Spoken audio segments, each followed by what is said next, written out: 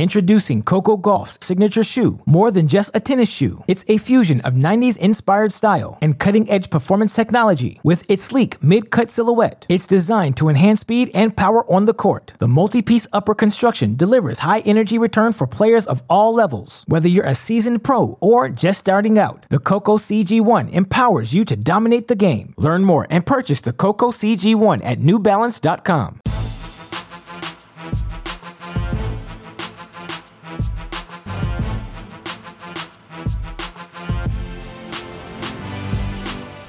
Welcome to the Mini Break, your daily podcast for the biggest storylines, results, and controversies from the tennis world. Today is Tuesday, May 26th.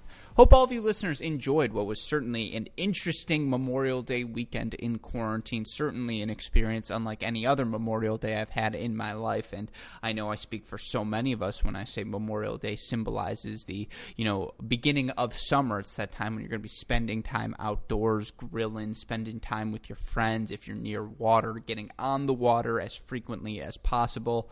Of course, for so many of us, that's not the case. We can't do that right now given the quarantine conditions. And of course, we all appreciate everyone who's doing their part, helping all of us stay safe, stay healthy. I know for me, I was on the phone last week, and it was Thursday, and at the end of the phone call, the person I was speaking to goes, any plans for Memorial Day weekend? And I was like, oh yeah, when is that? A couple of weeks, right? That's 2-3 weeks from now. And he goes, no, Alex, that's Memorial Day's on Monday. And I was like, oh, well, that's interesting. And so I guess my answer was no. I don't have any fun plans, although I should say a big thank you to the Thieneman family who really adopted me as their own, and they take me in for Memorial Day weekend. And, of course, I live with Parker, so, when Parker's going to his parents' house, I'm going to be exposed to whatever they have no matter what. And, of course, it's a family I love so near and dear. So huge thank you to the Thienemans for treating me as their own in Indianapolis this past weekend, and hopefully all of you listeners got the chance to spend some quality time with your family, with your loved ones, with whomever you're quarantined with, and enjoy, certainly an interesting holiday, but a holiday Monday nevertheless. And, with that in mind, we're ready to rock and roll back into another week because the mini break never stops for any holiday, for any, global pandemic. We're rocking and rolling day in, day out here, and there have been so many storylines that continue to emerge throughout the professional tennis world. Of course, ATP WTA merger talks was a big fad a couple of weeks ago. Player relief funds and what those efforts are going to look like continues to be a trending topic. We hear from more and more players their thoughts on the current player relief situation, their thoughts on potential solutions to the future combating of pay inequity and all of the circumstances that got us to this point where so many lower ranked players are struggling at this point and need that sort of relief. Those are all things, I want to talk about. Of course, there's also the emergence of so many exhibition events because all of these pro players want to get back on the court, and of course they want to do so safely, healthily. That's why we haven't seen the return of professional tennis, but we have seen the return of countless exhibition events across the globe, and, those continue to go on and on and on. I want to talk about all of those things. I do also want to talk about the fact that Naomi Osaka was named the number one highest earning female athlete in the world, that she set a single season record, or I suppose a single season is the wrong word, a single year record in terms of income earned by a female athlete. She surpassed Maria Sharapova's record from 2016. She also ended Serena Williams' streak, I think, of 3 or 4 straight years as the top female paid athlete. And so that all of these things are a storyline in themselves. I want to talk about all of them on one day, and I know that news segment will turn to 40 minutes. So we're going to save those for tomorrow. On today's podcast, we get back to the routine, the bread and butter of a Tuesday. And when it's Tuesday, it's time for Technique Tuesday with our friends at My Tennis HQ. And on today's podcast, I talked to Carousel about 3 steps to improve your volleys, and it's a video that they did at My Tennis HQ. They have been coming up with so much great content, but they really have done a successful job pivoting their instructional articles into video pieces as well, so that you can read the descriptor, but then you also can have a visual representation of what they are talking about. And Carew and I today talk about, moving forward, the nuances behind it, how it's not just, how you hit your volleys, but it's so much about being at the net. It's about footwork and having a plan and about setting yourself up for success, whether that be with the approach shot, with the first volley, with your positioning, all of these different things. So we talk about all of that. We also have a fascinating conversation about I asked him about, because I've been doing my research, I'm getting into all of these stories, and some of you may remember a couple of weeks ago I read all about Davydenko and his history with the Tennis Integrity Unit, I suppose, his history with match fixing and throwing matches, and it fascinated me. And of course, so many of us on tennis Twitter have seen a player post the sort of hate comments they get from people who have gambled on their matches, or they talk about, people who have offered them things. And so I wanted to just be candid with Karu, who is always so generous and candid with us, just his perspective on gambling in tennis, the corrupt influence he sees around tour matches, the incentives of why people do it. And we're not going to call out any juicy names, so if that's what you're expecting to hear on this podcast, sorry to disappoint you now, but it's a fascinating conversation. He shares a fascinating perspective, so I think all of you will enjoy that conversation we have today. But before we can get to any of that, I have to let all of you podcast listeners know that these shows are made possible due to the support that we get from our friends at Midwest Sports. And for more than 20 years, Midwest Sports has been supporting tennis players across the globe by serving as one of the world's premier tennis equipment suppliers. They offer a comprehensive selection of fast-shipping tennis supplies that few retailers can match, and also have one of the largest in-stock inventories of tennis equipment online, with tens of thousands of products available for shipping from their automated warehouse directly to your front door. They value innovation and have personally tailored their products to highlight your skills on the court. And again, maybe you're like me, you're in that post-playing phase of your career where you still play, but it's not every day, and you considered yourself retired so that when you go on the court and the level is not as high as it used to be, you can tell the person you're playing with, yeah, but I'm retired now, I don't play as much as I used to. But anyways, maybe your game needs a little adjustment. Maybe you need new strings, you need a new frame, you're wearing the same kicks that you've worn since 2012, and your big toe protrudes out of the shoe to a point where it's uncomfortable for you to move on any of the surfaces, and you want to know, what type of shoes should I get? What are, my feet aren't as light, I suppose, as they once were, and I need some lighter shoes.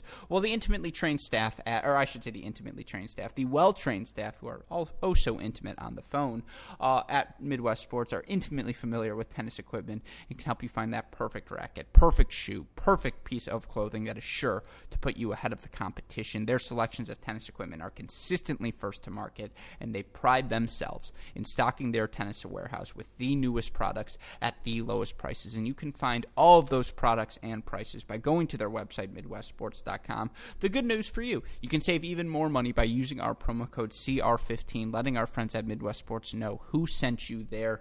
And of course, on top of that, you'll get free 2-day shipping with all orders over $75. You'll also get a free can of Wilson Extra Duty tennis balls to ensure that you have all you need for when you return to the court by using that promo code CR15. So go to MidwestSports.com, use the promo code CR15, get 15% off your order. We are so grateful again for the support we get from our friends at Midwest Sports. The least we can do is ask you to support them as well. All right. With that being said, again, more news coming later in the week on this mini break podcast. Cracked interviews. If you haven't, go listen to the one we did with Bethany Maddox-Sands, because we do break a little bit of news about that Charleston event going on, that 16-player Laver Cup style format for the women that should be happening in June. So go check that out. But for now, enjoy my conversation. Another Technique Tuesday with our friends from My Tennis HQ and my friend Carousel, coming up right after this.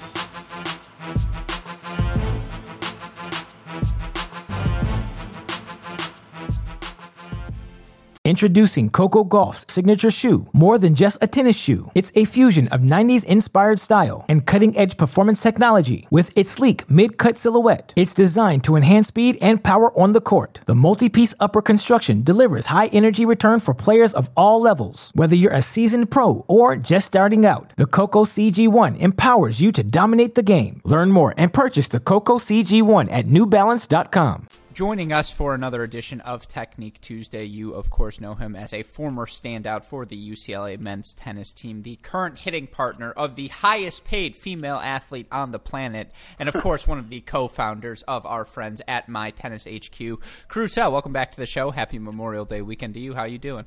I'm doing good, man. Memorial Day weekend, wild at home, so...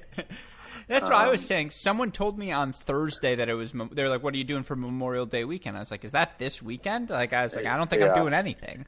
Yeah, exactly. Usually it was a thing. Like everyone from UCLA would go to Vegas That's why I knew it was more. Not that we did, but that's how I knew it was Memorial Day weekend. Now I don't have anything besides my new dog. So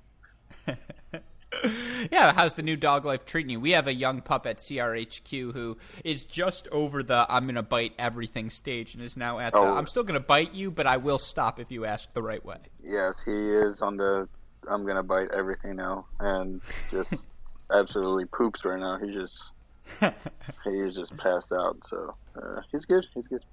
Mm-hmm. What's the name? River. Ooh.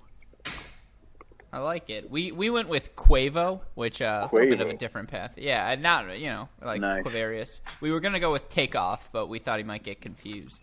I just saw it online, a dog that was named that. And I was like, that is the name. I knew the name before I had the dog. Yeah, no, that's awesome. Well, I'm glad to hear you're holding up well. And obviously, we, as a fan of My Tennis HQ, I can say I am so excited to see you guys all in now on the video format. And, you guys are on YouTube, you're on Twitter, you're everywhere now. And let's start there before we even get into today's videos. I mean, we've talked about it in the past, but for you, how much easier is it to visualize a demonstration, to talk it out in a video format than it is to explain, particularly given just the nature of tennis in an article? It's definitely easier. I think that's why we're definitely going to pivot to where hopefully the written articles are always coupled with a video or vice versa, because there are some things that actually, like, when you type it out, it does make sense maybe for certain people. I just think, like, there's different types of people, people who are more visual learners, people who are more like, they'll read something and they'll make sense of it and things like that. If it's like, it has like, because we add video and all that to the article. So, if I say something, I add a video about that, and then say something, add a little video about that as well. But yeah, video definitely a little challenging. It's just like being a talking head, talking on, in front of the camera, especially not being on the court. But it does, if you have the right footage to go with it, I think it's nice. And I think we've put out like 2 or 3 videos recently that I think we are looking pretty good, and we're just gonna hopefully keep doing that more and more. Did you grow the mustache intentionally? The mustache has been intentionally, but not for video. Just because I said I was just like, whatever, I'm not seeing. I'm seeing 4 people in the last 3 months, so whatever. I'm gonna ride this stash out. I had a goatee for a while, but I went for the stash.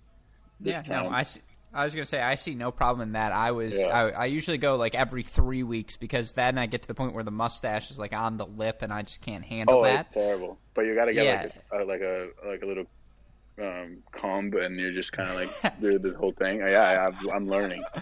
I would look even more ridiculous than I do now if I tried to comb my mustache, and so I tried not. Yeah, so I shave like every 3 weeks, but I always have fun when I shave, and I went with mutton chops, like as my way through, so I'd shave just the chin, and I just look horrifying, and I was like, I should do this for Overserved, and Westhoff was like, no, you should not, and so in 3 weeks we'll reevaluate. Yes.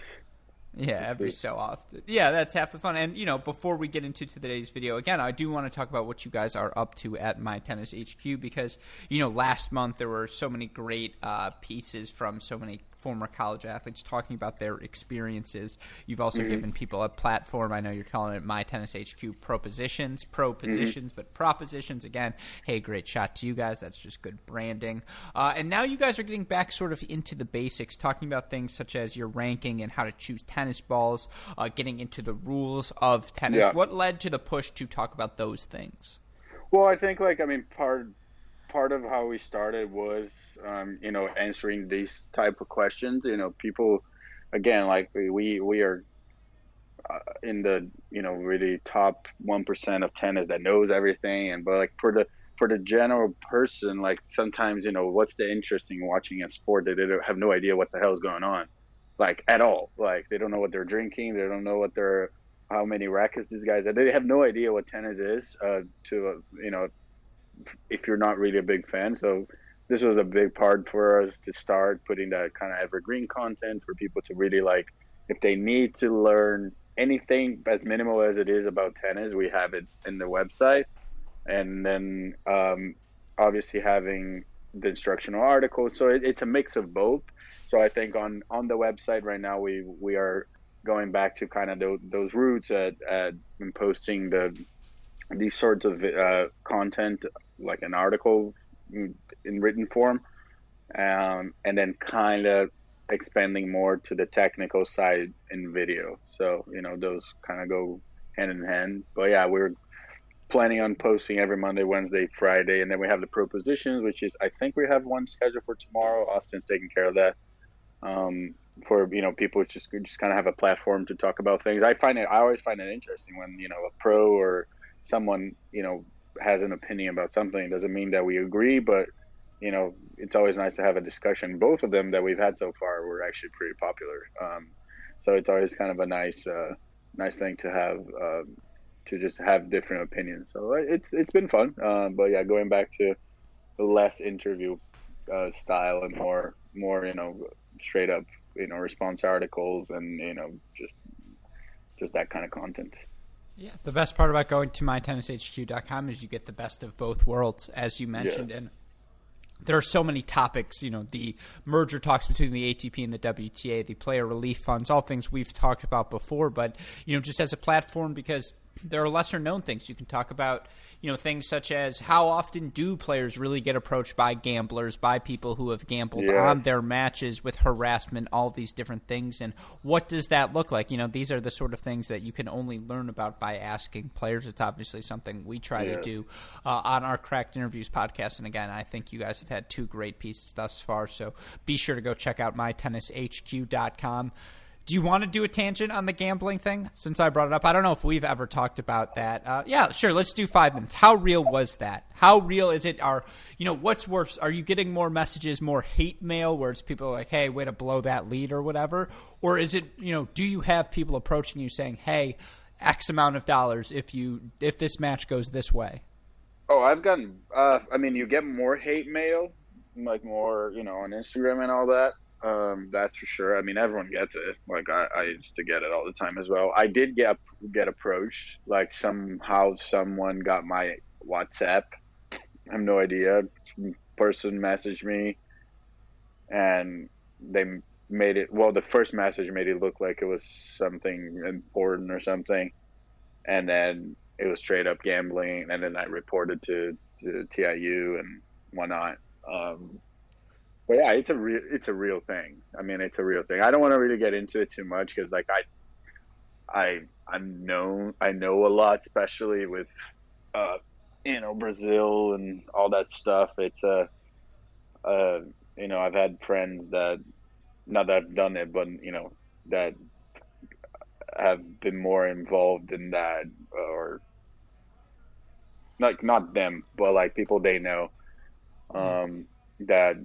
It gets pretty deep. Like some people that I'm like, yeah, sure, you're playing futures and you're traveling business class. Sure, yeah, you know what I mean? Like that kind of bullshit that I'm like, you know what I mean? It's so obvious that some guys make it like so obvious. And with, that Souza Brazilian guy that got banned. Mm-hmm. Everyone knew it was happening, but like obviously no one's gonna like red the guy out. And I don't give a f about talking about it because it's his own wrongdoing anyways. I just always found that like it's a despicable thing to do, to sell a match, to throw a match. So you know what I mean? Those guys that I understand it. Like trust me, if someone offers you $5,000-$10,000 to throw a match and you are some nobody from Argentina that it's can pay his way through staying on the tour, and all of a sudden that gives you a lifeline. And like we had with that guy, who was the guy, the Argentinian guy, the kicker that made it to top 100 finally, and then got banned because whatever. But like maybe had he not done it, he would have had to quit. You know what I mean? And again, not saying he's right. I'm just saying there's a lot of people that aren't as privileged as I'm not American, but I went to college and all that, and I'm able to like live here and all that stuff. But there's a lot of people who are in terrible situations financially that are trying to fulfill their dreams, and a lot of them need this lifeline to stay on the tour for a long time to be able to make it. Like, you know what I mean? Like like Diego Schwartzman was playing futures for 4 years. I mean, he must have had people contact him for this stuff. I'm sure he didn't do it, but I'm just saying, like, somewhere along the line, someone gave him a lifeline, like a sponsor in Argentina or something. But you know, for some people it takes a while and they need it, and I can see why someone would take it. I would never do it, but it's a tough thing because, again, the sport with the money that distributed it the way it is, and then the discussion becomes a whole other thing, right? Like it goes, the morals go out the window, and you're just talking about, like, man, you're 350 in the world and you make 20,000 a year in prize money, so you make minus 50. So it's just like, you know what I mean? It's just not my place anymore to really discuss too much. But when I was playing, I could see why. I mean, sometimes they offer you not to even. It's for friends of mine that have been offered like $5,000 not to lose a match, but should throw a set, so you can still win the tournament, and you lose a set and you make as much as winning a challenger. So, I mean, you know, it's not life-changing money, but it's money to keep you going somehow. So yeah. It's a tough thing. It's a tough discussion.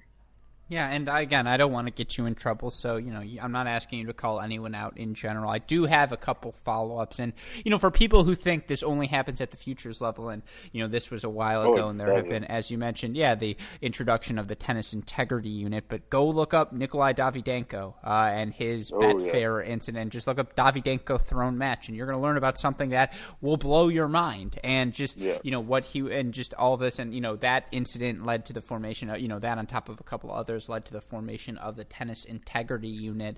And I want to ask about that in a second, but you brought it up, the incentive to do this, the fact that if you're on the future circuit, as you mentioned, you could end the year ranked 500 in the world, go, let's say, 30 and, you know, 15, which by any other measure would be a really successful season, but you're only making, you know, $13,000, and you're just so far in the red for the year. You know, that's part of this conversation as well, in terms of, you know, pay equity is the wrong word, but in terms of ensuring better compensation for the developing players, the players moving their way up the rankings to try and ascend to the top of the game, because then, you know, it's not just the obvious ones, the people who have been publicly already, I think, banned for the game, the Egyptian brothers, I think they were the Hassams, and I may have butchered that, but, like, they were both top 20 ITF juniors. They were both people who, you know, had the upside to make a living in professional tennis, but the financial incentive to throw the match, as you mentioned, is that much greater. You know, again, it's hard to really insinuate any other person's motives, but that is the crux of the issue, right? It's just financially, it's too compelling for these lower-rung players. I mean, some of the figures I knew from guys, like, selling matches in challengers were like $30,000-$40,000 to throw a match. Like, think about that. It's like you're playing a challenger, someone offers you $40,000. That's almost prize money for a Grand Slam. And guess what? That's not going to get taxed because you're not telling anyone about that. Oh, no, that's exactly. So it's just like, again, it goes down to incentive where, yes, I understand that. Like, I don't know, the NBA or soccer, they all have salaries and whatnot, but the NBA only has like 500 players. But okay, but in tennis, like, there's only really like 400 or 500 players that are worth, like, you know what I mean? Like I said before, 400 is not that hard. I'm not saying guy who's 400 should be get paid $1 million a year, because then it would be almost like silly. But you know what I mean? You are in the top of your field, and in any other sport, you'd at least be making a living or have expenses, like you travel with a team, so you don't spend any of that money. So it's just, again, you start dwelling like you go kind of down a rabbit hole here, because it is really hard. I mean, financially is probably 80-90% of people quit because of that. So, you know, most people don't really have what it takes to get to top 100 or 50 anyways, but you know what I mean? Like, you at least should be able to make a living at 200 and be comfortable. Yeah, and, you know, again, to your point, we're not saying that the 400 player in the world should be making millions. It's the idea that by improving the compensation, it's not entirely the responsibility of the ATP and the WTA to ensure that their players don't throw matches. At some point, there is, of course, personal responsibility. You just have to, as a human being, have to be, above that. But by ensuring that the compensation is better, you reduce that incentive to do that. And, ultimately, people need to make a living. People need to live their lives outside of the tennis court, even if you are a professional tennis player. And, if you're the 600th player in the world, you can't do that. There is no life for you outside of those matches because you have to keep playing to try and make some sort of living. And the alternative is I throw one match, and so that then I make enough money. But again, I want to get to the video. Last question on this: the tennis integrity unit. You mentioned the fact that you were able to report your issue you had right away.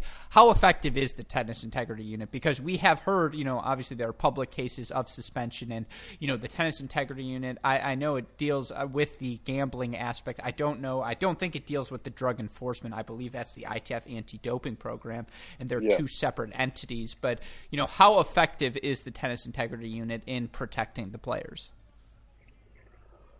I don't know if they're that effective. I mean, they were definitely responsive when I reported it, but I think they're more out to get players who are doing it wrong than to protect the players from the harassment. So it's more reactive than proactive. Yeah, exactly. They're doing more to catch people. I think. Again, that's just from the little bit of experience I had, but to catch people than to actually be proactive at protecting people from the harassment and all this stuff, and that.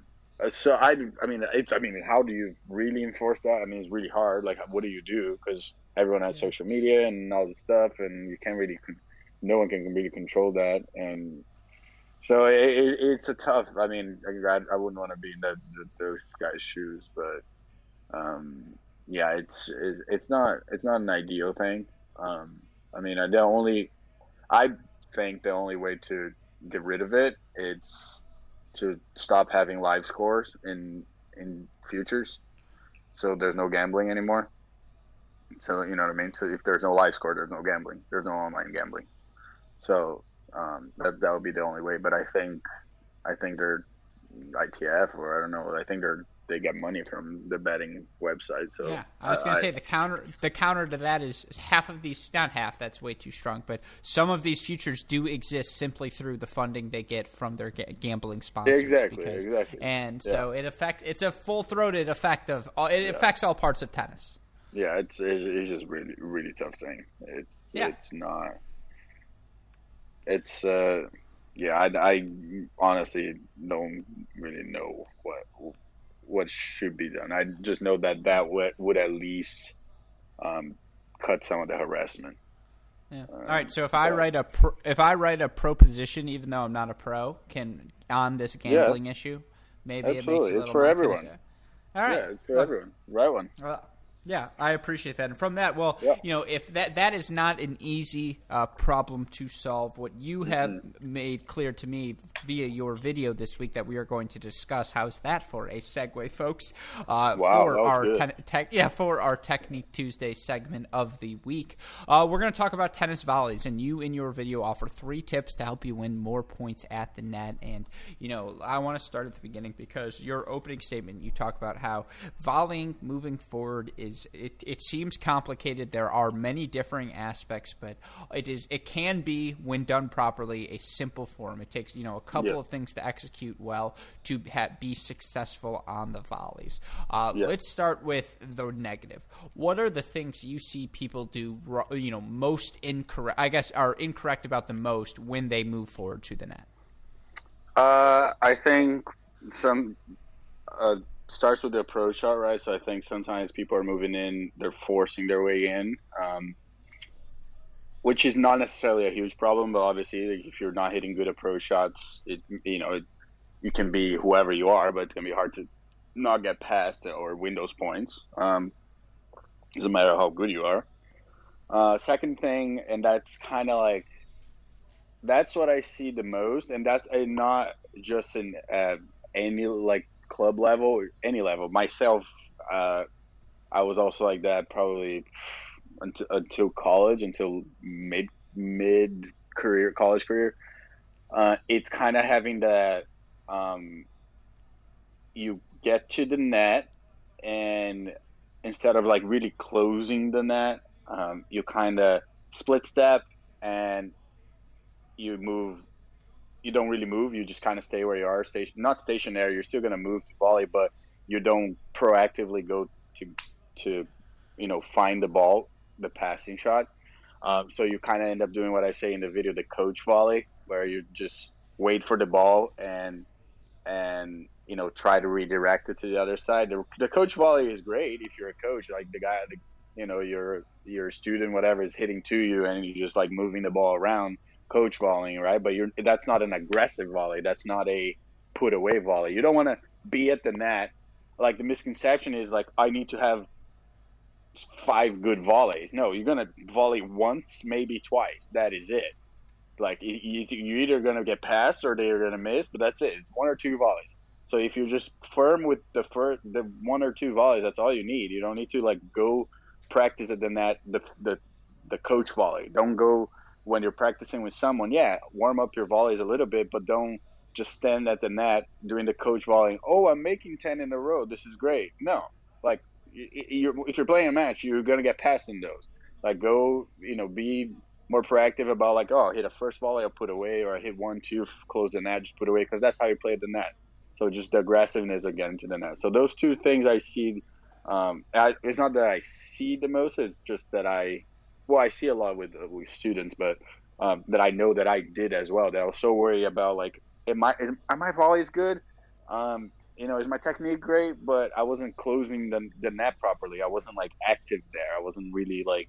And that helped me a lot playing college, especially college doubles and all that stuff, to like really go get it and whatnot. So I think those are really the 2 key problems that I see. Yeah, and I've had this conversation with Austin. I'm curious your perspective. This idea, I think half the issues with, even when you're watching pro tennis players all the way through, college, juniors, whatever level it may be, so often people come to the net, but they have no plan. They don't know what they want to do when they get there. Do you think that's another one of those issues? Yeah, that is a big issue. I think that's kind of, that's pretty much what I said in a different way. But yeah, it's like having a plan. Like the commitment of being at the net. It's like, okay, maybe I hit a pro shot, but I'm going to be committed. I'm going to go there. I'm going to maybe pick a side. If my approach shot wasn't that good, after my split step, I'm going to pick a side and try to close it. Maybe your opponent's patterns. It's a huge thing. And this is actually, I talked to Naomi's coach about it, because we talk a lot about statistics, and in professional tennis, people know they don't not only know the guy's statistics on serves, but they will know like, hey, if you are approaching down the line, and for example Stan Wawrinka, if he's going open stance on the passing shot, he's going to go down the line 80% of the time, but if he goes close stance, he's going to go cross court 80% of the time. It's I don't know the numbers precisely, but it's something like that. And so knowing those things, like you approach and you corner of the eye, you see Stan Wawrinka going open stance, you have a better chance. You already kind of have that plan. Okay, I'm gonna close the line there. If he goes cross court, too good, whatever. But having that game plan, obviously we don't know the statistics as amateurs or even pros or college, whatever. But you can kind of pick up some of the patterns. You see, you can kind of watch you go to the net a couple of times, you get burned down the line. Next time, close it down the line a little better. Make them pass you on the side they don't want to pass you. It's not necessarily about you putting away the volleys, but if you're an aggressive player, again, it's you watch Fed doing it, and how many times does he actually go to the net that you're like, that was not a good approach shot. What is he doing? But he somehow he gets away with it. Yeah, it's Fed and he figures things out. But he's committed. And since his resurgence in 2017, that's what we saw, right? He's just, whenever he can, he's at the net. So I think you can always pick up I'm not saying you're gonna do it like the pros. No one's gonna do it like Federer, but you can kind of pick up that like, oh yeah, like look at him like doing that. He's really committed to the game plan. That's like, okay, I'm gonna approach, I'm gonna close the net, and if it doesn't work, doesn't work. But you're committed there and not just reactive. You're really proactive. Yeah, and again, to your point there, it does feel like so much of being at the net is about footwork. It's about and momentum, and just I think I had a coach, and the percentage is arbitrary. This was, I'm sure, exaggeration just to prove his point. But he says, Alex, you get to the net, it's 90% footwork. It's 90% where your body is, because anyone can put their racket up and redirect. And so much of tennis is being comfortable with your patterns and knowing what you want to do. For me, on the ad side, I like to hit the kicker out wide and follow it in, because I'm 6'2". I'm pretty sure I can get to the spot and cut off the time before you can. Maybe not you, Karu, but the other 90% of tennis players. How this dates back to having a plan when you get there, but how much of being at the net and being successful at while you volley is about footwork, is about being at the right place at the right time? Oh, it's a lot. I mean, like once you're up there, obviously it's a drop volley is hard, but exactly, a drop volley is hard. But like if you kind of wait for the ball, and again that comes down to that good split step. It's almost like not totally a split step. They call it like a stutter step. I mean, there's a million ways to. I don't want to get to terminology because everyone has a different way of saying it, and it's like, oh, Karu doesn't know anything, whatever. But it's like it's not really like a full on. You stop on your split step. You kind of do give a couple hops, so you like keep that like momentum going forward, because the idea is like cut diagonally, right? Don't go horizontally, go diagonally, so you cut the angle. So if someone passes you but you did a proper job cutting the angle, then too good, the pass was too good. But if you do that, if you cut that angle with your footwork, you're probably going to have a volley that is one, higher above the net, which is what you want, and two, with like your body moving forward, it's going to come down to less your hand skills. You know what I mean? You don't need to have like great hands, but you can just be firm. And if you're firm, you're fine. You know what I mean? Volleys, firm with some softness. It's like that kind of fine line of firm and soft. But you're going to have your momentum. You're going to have your body taking the punch and not your arm taking the punch. Because, I mean, tennis balls, they come hard. So you need, if you just think like, oh, I have great hands, I'm just going to do this. Your racket's you're not going to have great contact. Racket's going to move, whatever. There's a million things that can go wrong, but if you see any good volleyers, see a Pete Sampras or a Rafter or whatever, they're always just like fad. They're always like so proactive at the net. Like they're always volleying right behind the ball almost. The entire body's taking the punch. They're not really stretching unless the pass is really good. They're always, reading the shot that's coming really well and proactively moving to it. So they're not just having to use their hands if they don't need to. Like if they need to, obviously they'll have to do it. But if they don't need to, that will be the best scenario for you. It'll give you a much better chance to making a good volley. Yeah, and you said it. Tip number one is about the approach shot, and just to finish off that point, for the approach, it's you always want. Is it sexier to hit an approach shot winner? Of course it is. A winner's always going to feel great. Yeah. What to you is more important when it comes to the approach shot, the placement or the power? For me, the depth. I think because the placement, people can think placement and start hitting too much to the corner. And honestly, a good shot to the corner, if it has enough pace and enough depth, is going to be better. But if you don't have enough pace, a shot to the corner might open more angles, So the depth, if you play maybe 2/3 or three quarters of the court, like let's say cut 3/4 of the court from the sides, and to just play with that, or not 3/4, 1/4 from the side, and just play with that 3/4, and just really go at it. Yeah, pace is great. You need pace. Don't get me wrong. Don't go softly to the net, but hit it. Try to work on your depth. Depth is key, because then you're pushing the person back.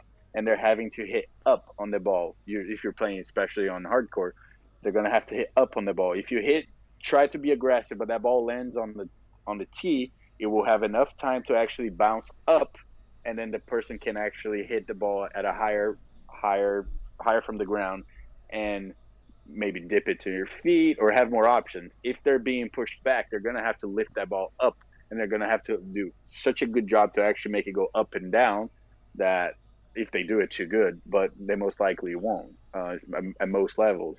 So that for me, the most important thing. Even a poorly not to the side, like if it's not to this like to the corners as much, the approach shot, as it is deep, because it's hard to pass from the middle too, because it closes the angle. So if we've seen Fad do that too, like approaches right to the middle and closes the angle.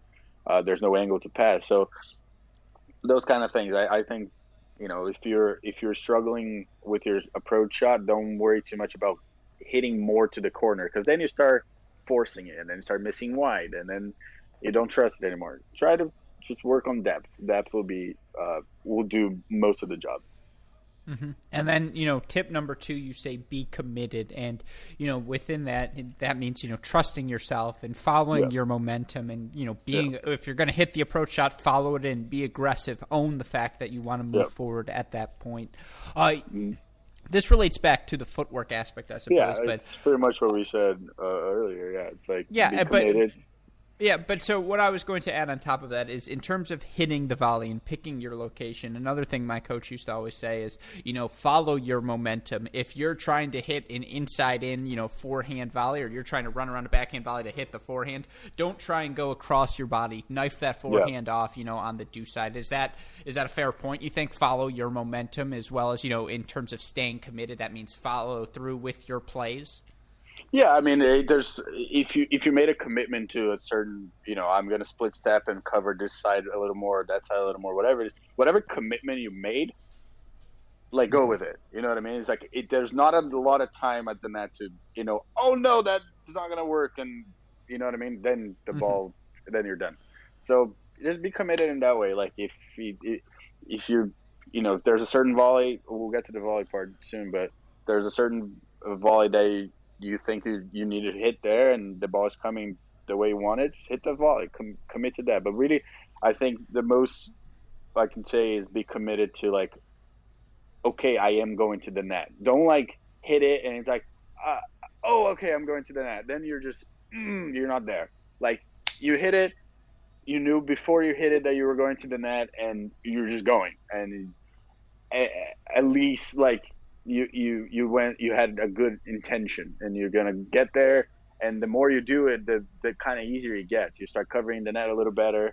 You start understanding a little bit of the patterns of the passer and all that stuff. So just almost before you hit the approach shot, be like, I'm going to the net regardless. Like, let's go, let's do this, and then go from there. And obviously there's all sorts of technical work with technical things with split step and the volley, something that again, that wasn't really a technical video on that way. It was just a video on improving efficiency at the net.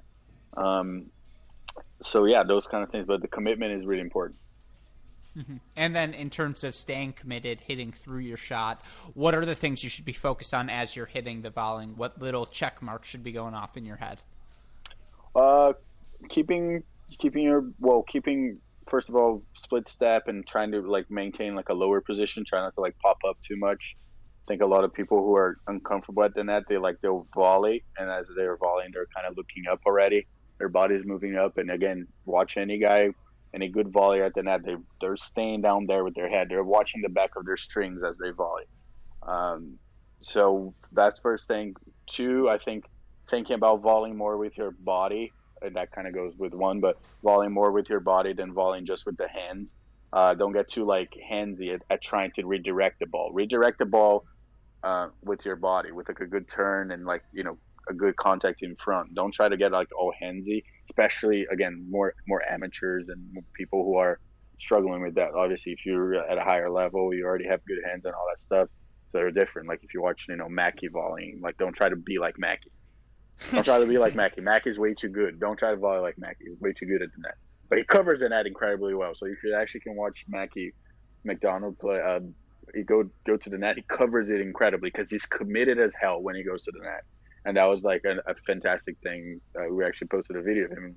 There's a ton of him going to that because he was super committed. He would get there sometimes with like approach shots, but incredible commitment and instincts at the net, having good instincts. And I think it goes back to this sort of commitment and to hit good volleys. Like having good instincts comes from going to the net a lot. So make sure the more you're going, the more you're going to get comfortable, and it's okay to lose a few points here and there. But if it's just practice, if you're just practicing with someone, just try it. Like, go see how you're going to get comfortable at the net instead of just, I don't know if I can do it, or I lose a couple points and I kind of give up on the strategy. Like, whatever, man, just go for it. Yeah, no, the most difficult part about watching someone like Mackey is then going out in the court and being like, oh, I can do that, because everything he does just looks so smooth. It's just so easy for him. Yeah, no, Mackey was like this crazy thing where I watched him play a lot of doubles at UCLA, and he had like the tough volleys. He was ridiculous at it. They were all like, how is he making those? But like I would see him miss a lot of putaways that I was like, the easy one, the one that he needed to poach and just kind of, put it away. I was like, he struggles with that one more than like serving and taking a 120 mile per hour return on his feet. And he just kind of like puts the racket there, and the guy poaches, can't reach it. And I'm like, how did he put it? There's like a tiny little pocket that he could have put the ball in. He does it. So that was like really funny about Mackey. Like he's incredible at those shots. And obviously he's gotten much better with the putaways. But like he was always like, I played doubles with him a couple times. I was like, how are you making this pickup volleys? I actually think about him when I hit pickup volleys, because I watched him so much. I'm like, oh, do it like Mackey, like stay nice and low and like all that. Like I swear, like he is my like pickup volley inspiration. Well, I just think he's exceptionally coordinated. There are a lot of pure ball strikers, and he's certainly one of them. But just the coordination he has is second to none. Yeah. And like the hand-eye, the hand-eye that he like knows exactly where to place them. Not just placing the racket, but like how open or closed the racket face is, all that stuff. This is all like quick things that need to happen in your mind, and he's always had that. So but the commitment, again, watch Mackey. I'm sure you learn a couple things from him. Yeah, no, everyone likes to say the closest anyone's ever come to mimicking Roger Federer's game is Grigor Dimitrov, but I always say it's the Mackey game and the Ray Sarmiento games that come closest. They both just different pieces of them. For Ray, it's that forehand. That forehand is identical to Federer. The serve too. This is a take for another time, I suppose. But yeah, it's just how smooth they all make it look, and that's maybe the most impressive thing. But I suppose, again, in terms of tips for us and how we can make our volleyers look more smooth, any last things you would say, Carew? No, get low with your legs. Don't get low with your like upper body. So like in balls that come low to you, I think people have this tendency, or not tendency, but especially amateurs that don't really use their legs as much as they should, will bend their torso down, but not their legs. So it just makes it much harder to actually maintain a good volley. I always try to keep my volley, so like it's hard to explain this in a podcast, I guess, but if I'm gripping the racket in continental position, I will keep my forearm and my racket will form either an L depending on the perspective, or a V. I always kind of keep it in a V, right?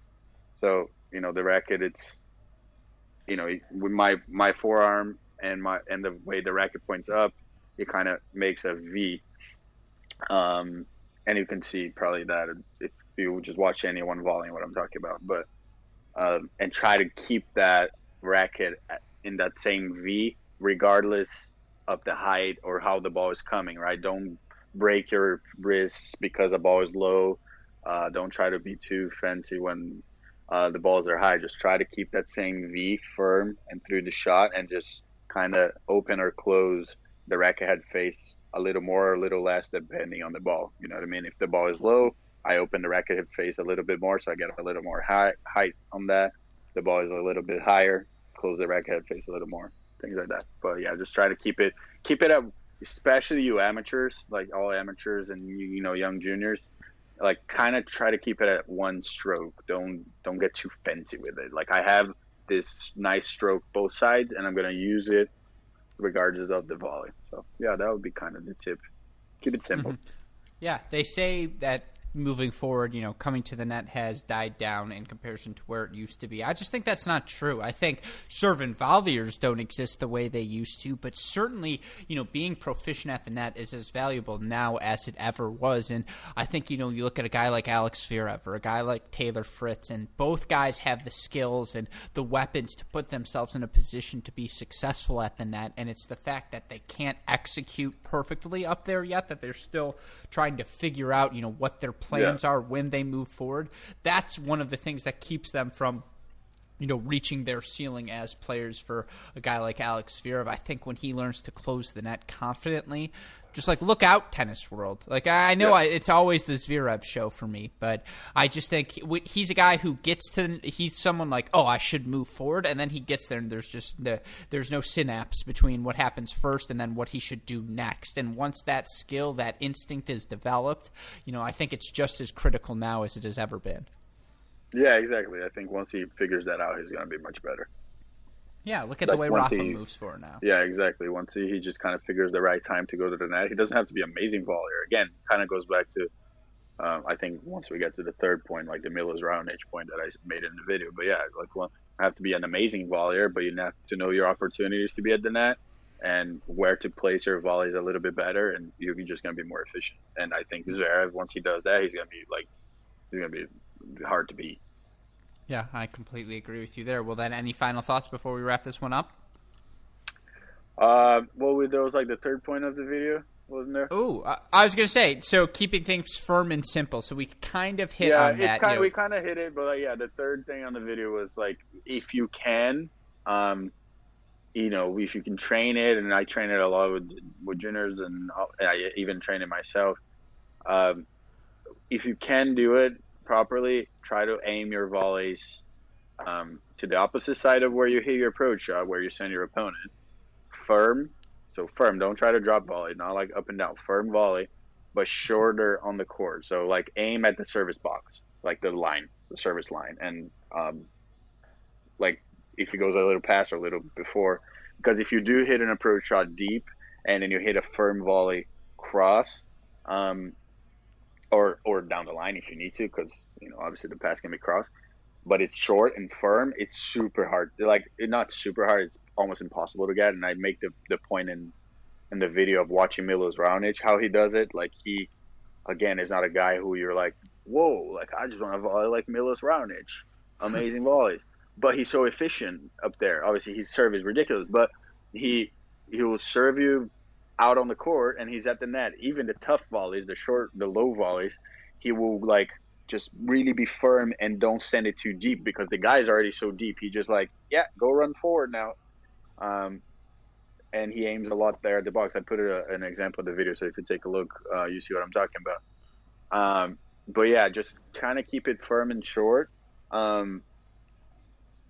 If you have the ability, especially higher volleys, anything that is higher above the net, you're probably in a good position to volley firm and short. A little lower at the net, below the net, a little tougher, but higher above the net, or like net high, firm and short to the opposite side is your highest probability of winning a point. And that's I've talked to coaches about this, and there's statistics about that. So, you know, if it's a little bit higher above the net, firm and short to the opposite side, that's it. You're probably going to win that point. So yeah, again, that goes back to keeping it simple, and it's a combination of all the things, right? Sending the approach shot a little bit deeper, send your opponent further back on the court, you know, closing the net fairly hard, not waiting for the volleys, and then once you close it, making sure that you're keeping it nice and firm and short. So those three things, you just become way more efficient at the net. All right, my last question for you. The Federer fad that went around, you know, tennis, Twitter and all the things, the volleying against the wall and the 100 volley challenge, is that helpful actually for your volleys? It is. But I'm not gonna lie. The whole not the way he did it. I don't think. But I did it. I did it with Billy at UCLA. And the whole. I remember the video that went viral. We did that a lot too. Like not like kind of moving up and down the court, just like da da da, the same volley kind of thing. Because your hands get like nice and firm, and you get that contact. It is good. Like it's not bullshit. It is actually a good thing to do. Like if you're able to get there, because you kind of have to keep the racket nice and firm. It's like it keeps it in the right path. It does work. It's actually not BS. It's like we have it actually on our YouTube, the wall ball. The wall ball volley drill. So you guys can check out on the YouTube. Like it does work, especially for.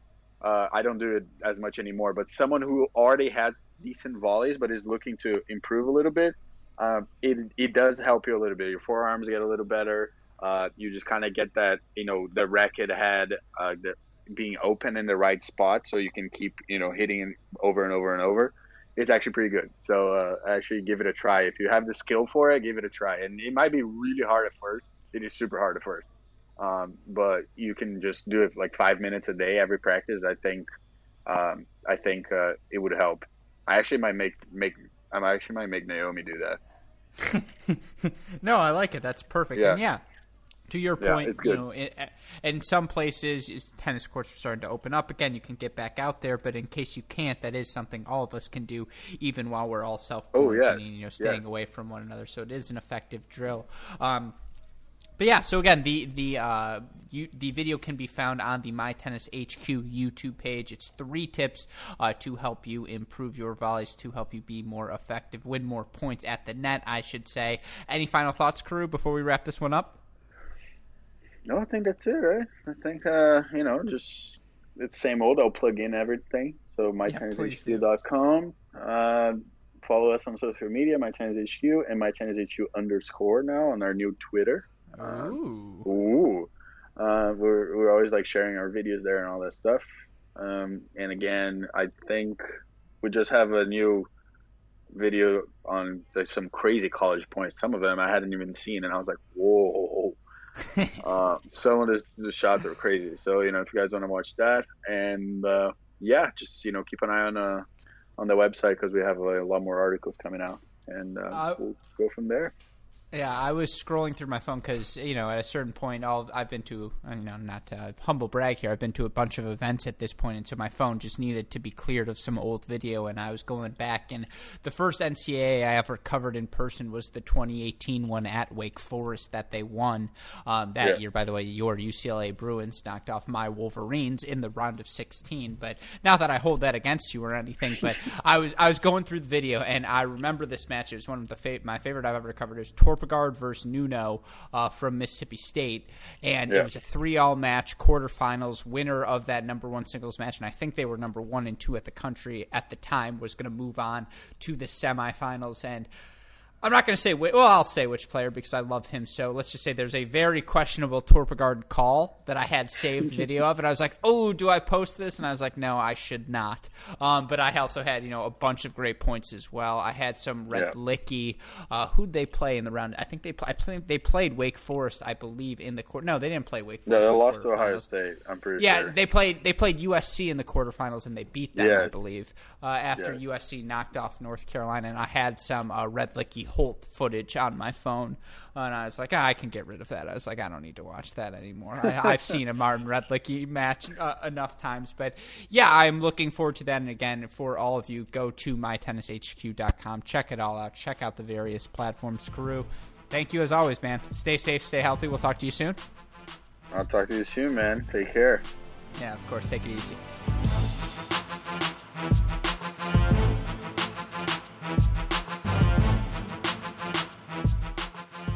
Hope you all enjoyed my conversation with my Tennis HQ's Carousel. Of course, if you want to check out anything that's going on, be sure to go check out mytennishq.com. You can follow them Instagram, Twitter, YouTube. They're all over the place, and we really appreciate their work. Of course, we always enjoy doing these Technique Tuesdays with them, and I know they would appreciate your support as well, so be sure to go give all of that a look.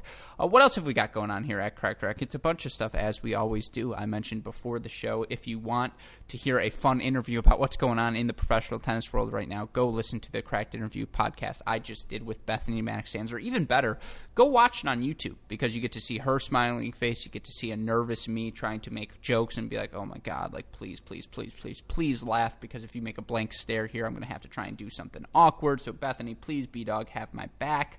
But it's a really great interview where we talk about that Charleston event. We talk about her new show that she does with Vasek Pospisil for the ATP and WTA Tour, Tennis United, and so much more. It's always just fun to get to chat with her, of course. And, if you want to hear more about the biggest news stories going on in tennis, go check out the Great Shot podcast we did with former ATP CEO Mark Miles, as well as Sports Business Journal writer Brett McCormick on the nuances, the finances, the organization of professional tennis, and how a global pandemic impacts them. Of course, be sure to go check out our other Cracked interviews we've done if you want to hear how players are handling quarantine, if you want to hear how these college players handled losing their seasons during this 2019. Go check out the Cracked Interviews podcast. You can hear our conversations with Stanford's Michaela Gordon, UNC's Alexa Graham, Pepperdine's Ashley Leahy, of course, pro players like Dennis Kudla and Christian, Mitchell Kruger, so many more. You can hear all of them on the Cracked Interviews podcast. And, of course, like, rate, subscribe, review to this podcast, to the Great Shot podcast, to the Cracked Interviews podcast, and to our newest podcast, the Inside Out podcast, our first narrative-based show, the first season of which we think you all will immensely enjoy, focuses on American men's tennis in the Open era, naming the best player in each and every season we've seen competed thus far. It's a really fun show that I know all of you will enjoy, and of course, if you've missed any of our content, you can find all of it on our website, crackedrackets.com, Instagram, Twitter, Facebook, YouTube. It's at Cracked Racquets. You want to message me directly, I'm at Great Shot Pod. Shout out, as always, to the super producers, Max Fligner and Daniel Westoff, for the of an editing job they do day in, day out. Shout out as well to our friends at Midwest Sports for their support. Be sure to go to MidwestSports.com. Use that promo code CR15. Get 15% off your order. Free 2-day shipping on all orders, $75. And, of course, that free can of Wilson Extra Duty tennis balls. Also, go check out our friends at AeroBar, because you want to put the right stuff in your body. You want to be fueled properly for when you make your return to the tennis court, and you can do that by getting yourself some AeroBar, and if you use our promo code CRACKED15, you'll get 15% off all of your purchases as well. With that being said, though, for our friends at Midwest Sports and AeroBar, for our friends at My Tennis HQ, and our guest today, Carousel, who we always appreciate having on the show, our super producers, Max Fligner and Daniel Westoff, and all of us here at both Cracked Racquets and the Tennis Channel Podcast Network. I'm your host, Alex Gruskin. You know what we say, folks. That's the break, and we'll see you all tomorrow. Thanks, everyone.